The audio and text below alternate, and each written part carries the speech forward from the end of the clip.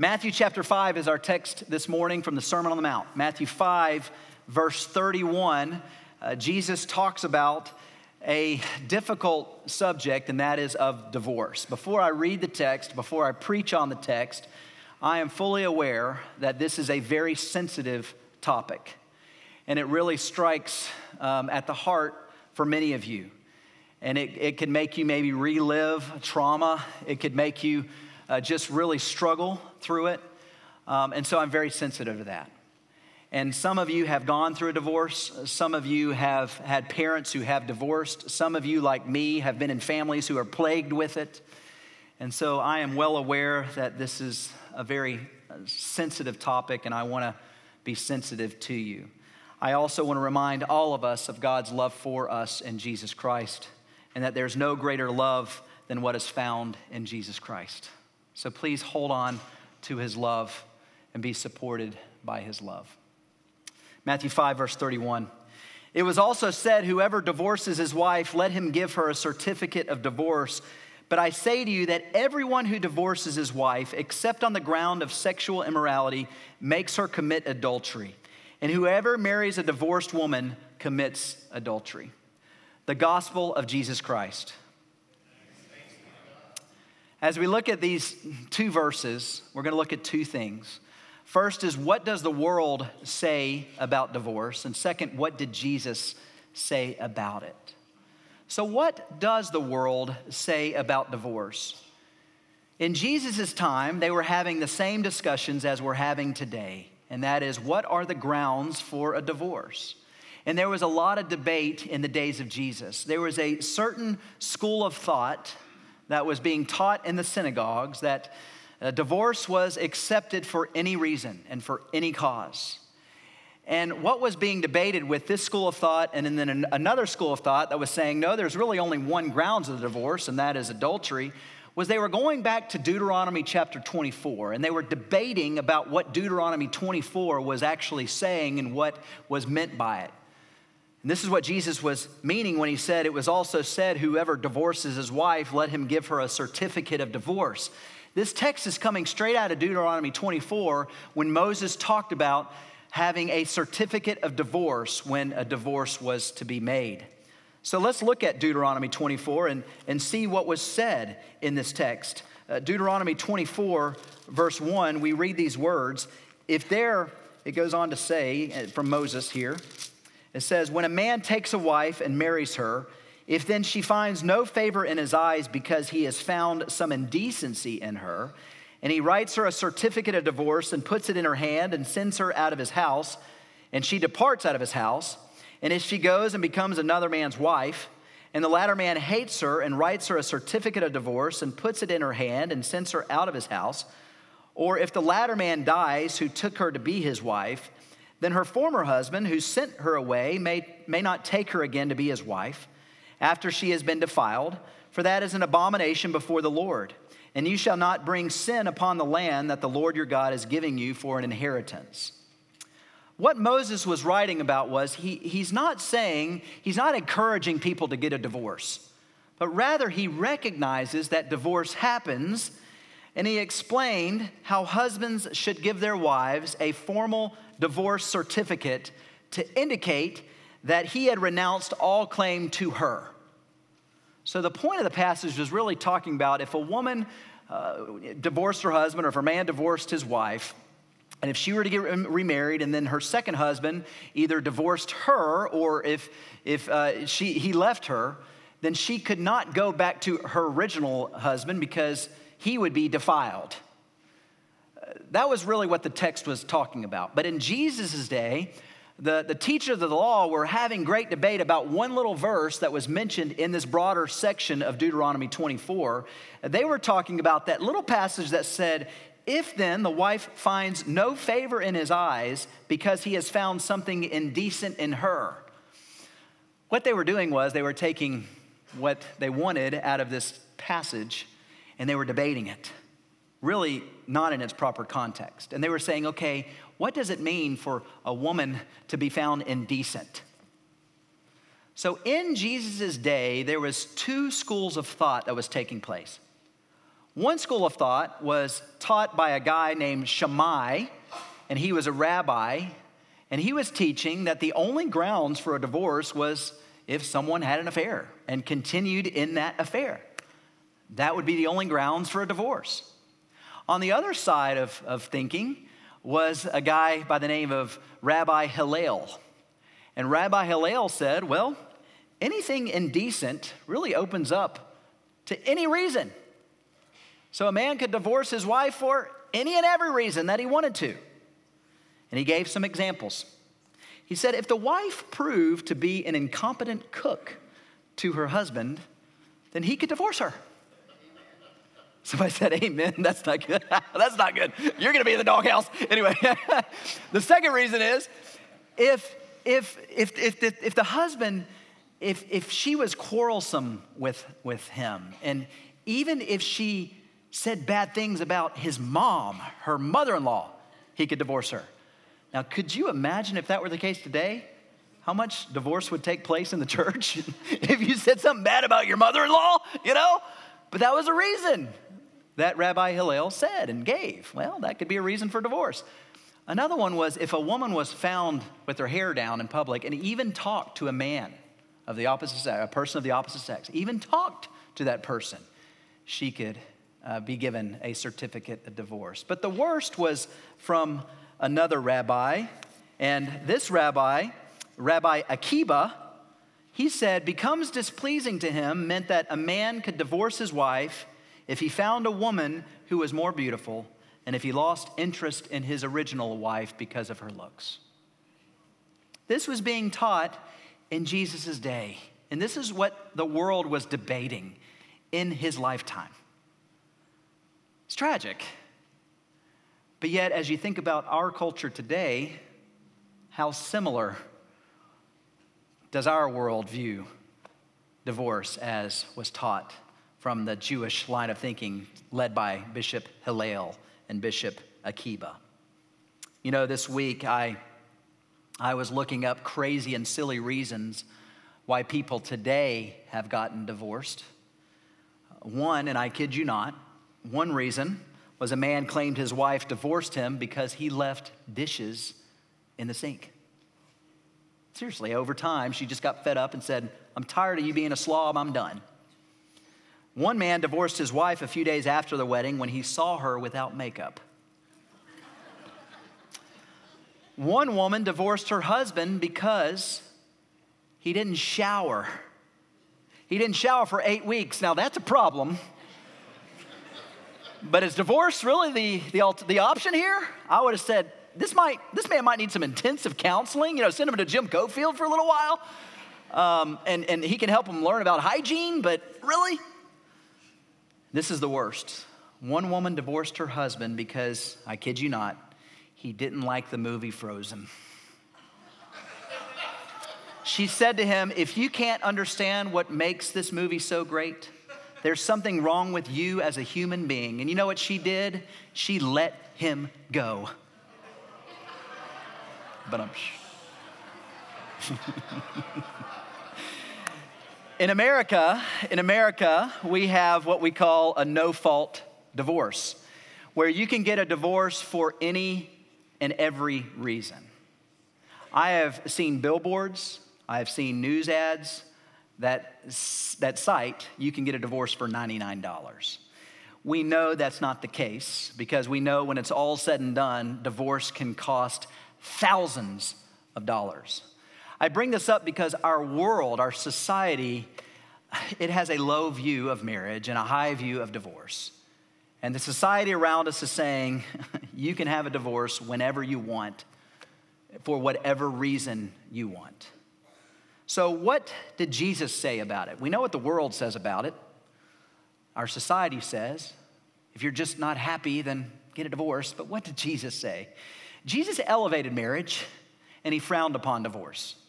And in verse 32, he said, but I say to you that everyone who divorces his wife, except on the ground of sexual immorality, makes her commit adultery, and whoever marries a divorced woman commits adultery.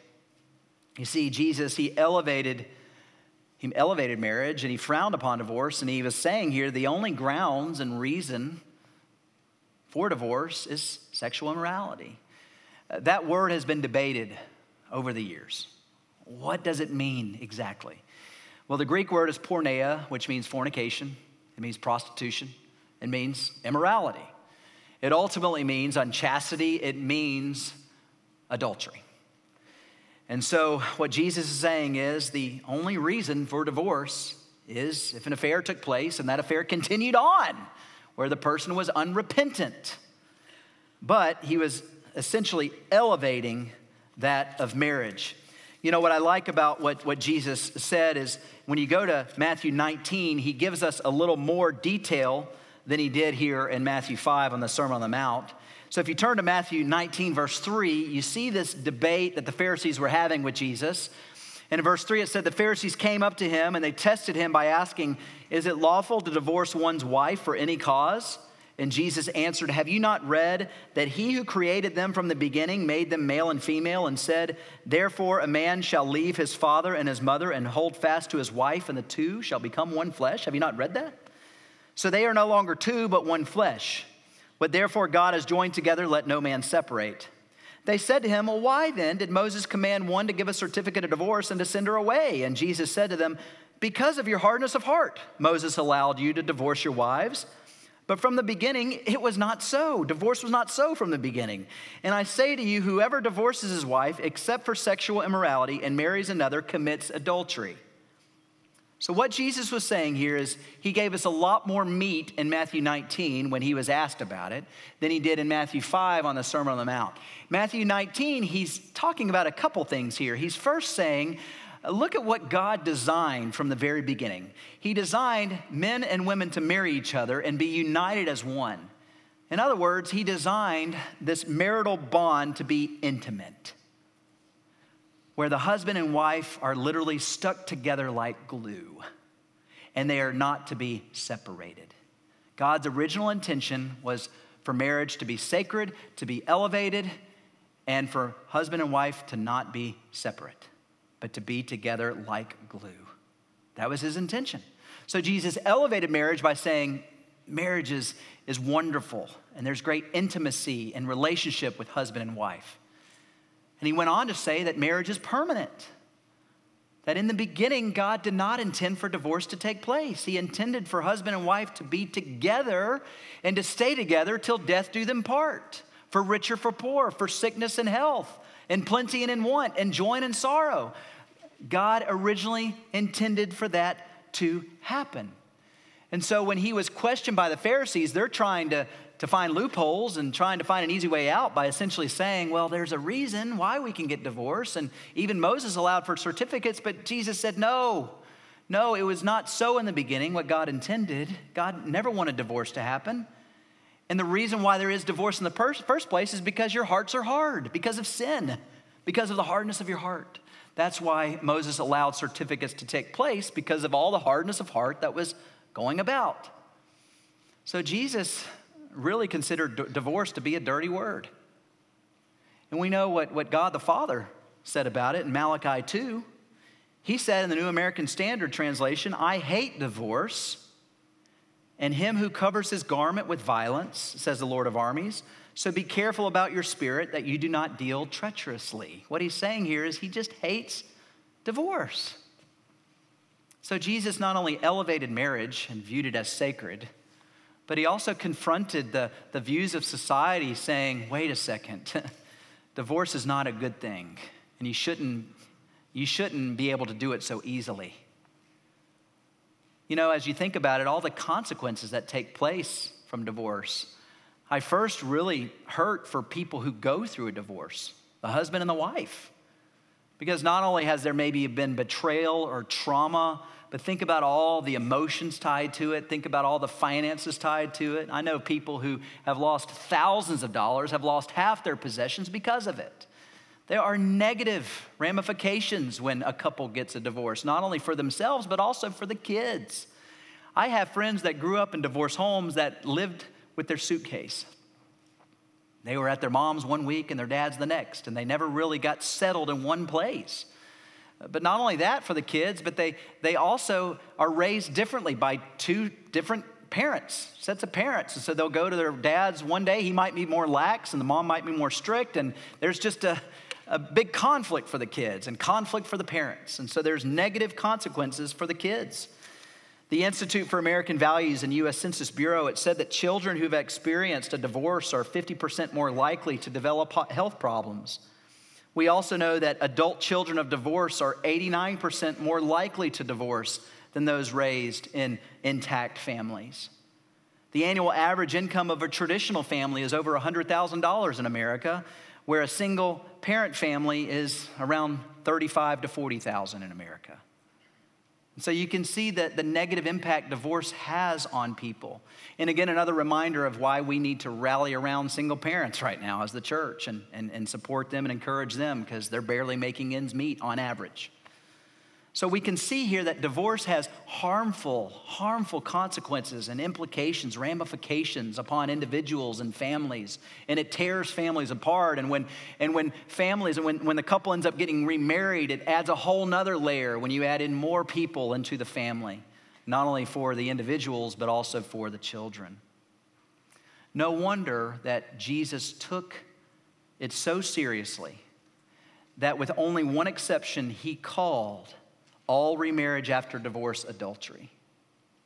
No wonder Jesus took divorce so seriously that with only one exception, he called all remarriage after divorce adultery. Did you notice that in verse 32? But I say to you that everyone who divorces his wife except on the ground of sexual immorality makes her commit adultery, and whoever marries a divorced woman commits adultery. Later on in Matthew 19, he said, I say to you, whoever divorces his wife except for sexual immorality and marries another commits adultery. He really views divorce seriously. He elevates marriage and he frowns upon divorce.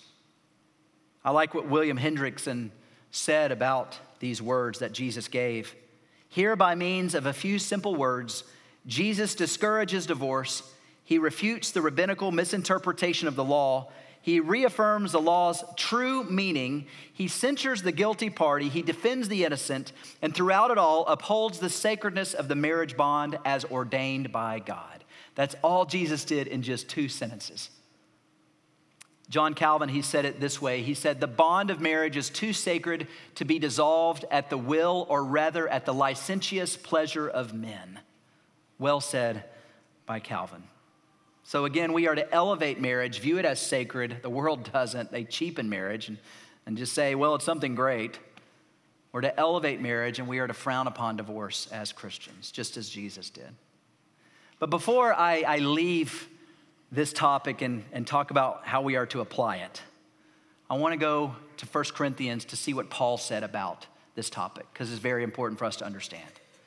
In 1 Corinthians 7, Paul said these words, to the married I give this charge, not I, but the Lord. The wife should not separate from her husband, but if she does, she should remain unmarried or else be reconciled to her husband, and the husband should not divorce his wife. First off, did you notice in parentheses, Paul saying, to the married I give this charge, not me, not the Lord, but me? He's not saying that the Lord Jesus would be in opposition to what Paul's charging his people. He's not saying that there's a conflict between what he's saying and what Jesus said. What he's saying here is, I'm charging you married couples with these words because Jesus didn't mention this. And so I'm now charging you these words with full apostolic authority. Paul is speaking with authority from the Holy Spirit, and he's saying to married couples, he's saying, don't divorce. If you do and you decide to get remarried, remarry back to one another. That's what he first says. But then you get to verse 15 and he says, if the unbelieving partner separates, let it be so. In such cases, the brother or sister is not enslaved. God has called you to peace. What Paul is saying here, notice Jesus didn't say this, but Paul did with full authority from the Holy Spirit. That's why it's in our Bible and we teach it here at the church. Paul is saying that if you find yourself in a relationship where the spouse is a non-believer and they leave you, they desert you. It's called willful desertion. And they just leave you.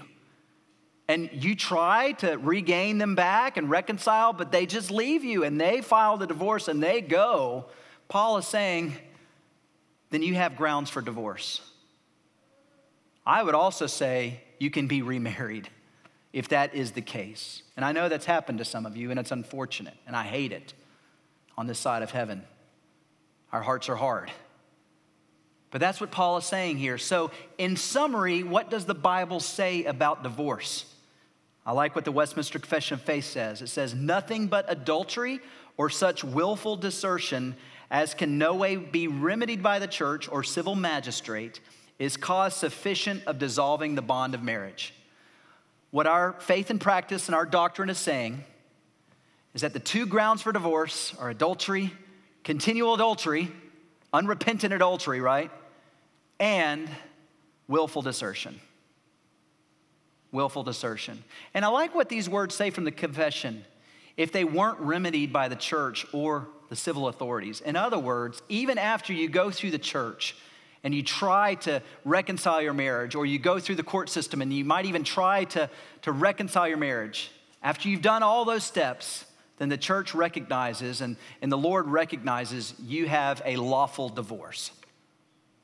So those are the words that Jesus gave and the Word gives us. It's hard, but these are the reasons that we have from Scripture. So what do we do with all this? What do we do with all of it? Well, the first thing I want to say is we don't need to look for the easy way out in our marriage. We need to learn to work through our problems. You know, our culture's saying, just if you're not happy, just get a divorce, it's not a big deal. No, we need to make divorce a big deal. We need to make marriage a big deal. And so if you find yourself struggling in your marriage, which, by the way, all of us will struggle in our marriages at times, all of us. And if you say you never will, you're lying. I bring that up because there's two sinners getting together and we're going to hurt each other. We're both selfish people, right? So if you find yourself in a hard season in your marriage, don't wait till your marriage is on life support before you seek help. There have been a number of times where me and other counselors I know and pastors I know, we counsel you when you come and your marriage is like on the brink of divorce. And we're here to help you, and we want to help you get better. But please don't wait till it's on life support to come to us. Now, if it is on life support, come to us, okay? I'm not discouraging you to come to us. Come to us. We want to be here to help you. But at the same time, if you find yourself just at odds with your spouse and you're not getting anywhere, you're not moving forward, just come talk to us. We'll keep it confidential. That's why we're investing $500,000 for a counseling center. We want to help. We want marriages to thrive, right? So please, I like what Gary Chapman says. He wrote a book about the seasons of marriage, and he compares our marriage to seasons throughout the year where, you know, in marriage and relationships, you have the spring and the summer seasons that are full of life and full of, love, and it's just a wonderful season. Right now, the summer's fun, right? Just like your marriage, there's times of fun and joy in your marriage. But then you also have the fall and the winter seasons of your marriage where things start to die, and they start to get stale and dull and boring. If you find yourself in a fall season, come, seek help. It's okay not to be okay. We all have issues. Come. Don't be afraid to reach out to someone. Don't wait till you get to the winter season where everything's dead. Because when you get into the winter season, it's really hard to recover and recuperate from it. It can be done. I've seen it happen. I've seen a number of marriages that heal after years of infighting. I've seen marriages heal after adultery has taken place. I've seen marriages heal when couples are at odds for years. It can be done because the Holy Spirit can do it. And one thing I would say is you need to try to work it out as best as you can with your spouse. I like what Keller said, and I don't like all of Tim Keller's writings, but I do like The Meaning of Marriage. It's the best book on marriage out there, that and Visionary Parenting by Rob Reinow. Those are the two books I recommend on marriage, Visionary Parenting, The Meaning of Marriage. What Keller said, and I really appreciate this, he said, longitudinal studies reveal that 2/3 of unhappy marriages will become happy within 5 years if people stay married and do not get divorced. Longitudinal studies reveal that 2/3 of unhappy marriages will become happy within 5 years if people stay married and do not get divorced. Keep that in mind. Within 5 years, you'll be happy again on average. And even if it takes 10 or 15, work it out to the best of your ability. You might find yourself wanting to kill your spouse, but don't divorce your spouse. Don't kill them literally. But again, what can you do to enhance your marriage? Go to counseling. Talk to pastors. Read a marriage book together, I've already referred to. Do some new experiences together. Don't allow your marriage to become stale, but become a student of each other. Go on dates that you've never done before. Go to different restaurants. Try something else. I love variety. Change it up here and there. Don't be a creature of habit. Work on your communication by asking different questions about each other. Always be a student of your spouse. Go to marriage workshops and seminars. They're all over the place. That's why we've had a marriage class yearly. That's why we have marriage retreats annually. Learn each other's love languages. I know it can be cheesy, but I do like love languages because you learn how to serve the other person. You learn their language and you try and strive to serve how they like to be loved, right? You serve them in that way. And here's one strong statement, and you pay me to say hard things. If you are the one who is intentionally being a nuisance, stop it. If you are aggravating your spouse and you're causing them frustration and harm, stop it. Just stop it. Bob Newhart said, just stop it. I said, just stop it. Just repent and tell them you're sorry and quit being a jerk. The second thing I would say, if you know people who are considering divorce, don't be the one to recommend divorce. Don't be so quick to get on the divorce card and say, yeah, you need a divorce. I support you through it. Don't tell them what they want to hear. Tell them what they need to hear. Remind them of God's word. There have been times in my life where I regret not stepping into certain situations more and saying, are you sure you know what you're doing here? I don't want you to regret things like I have. Don't just let people that you love get divorced without having the hard and serious conversations with them. Number 3, if you've gone through a painful divorce and you're the one who is wronged, this is hard, but seek to forgive.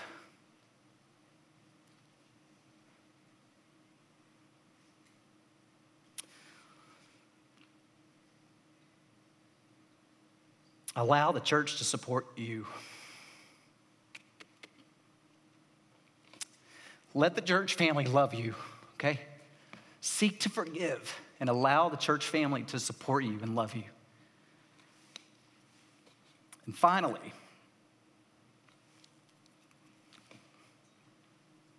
if you are the one who had an affair and you are the one who left your spouse, know that you're forgiven, but go and sin no more. Martin Lloyd-Jones, he said, adultery is a terrible sin, but God forbid that there should be anyone who feels that he or she has sinned himself or herself outside the love of God or outside his kingdom because of adultery. No, if you truly repent and realize the enormity of your sin and cast yourself upon the boundless love and mercy and grace of God, you can be forgiven, and we can assure you pardon by God's word. But hear the words of our blessed Jesus, go and sin no more. If you have unjustly divorced your spouse, tell them you're sorry. Even if you've moved on, tell them you're sorry. Go and sin no more, but know you're forgiven. It's not the unforgivable sin. As bad as it is, it's not the unforgivable sin.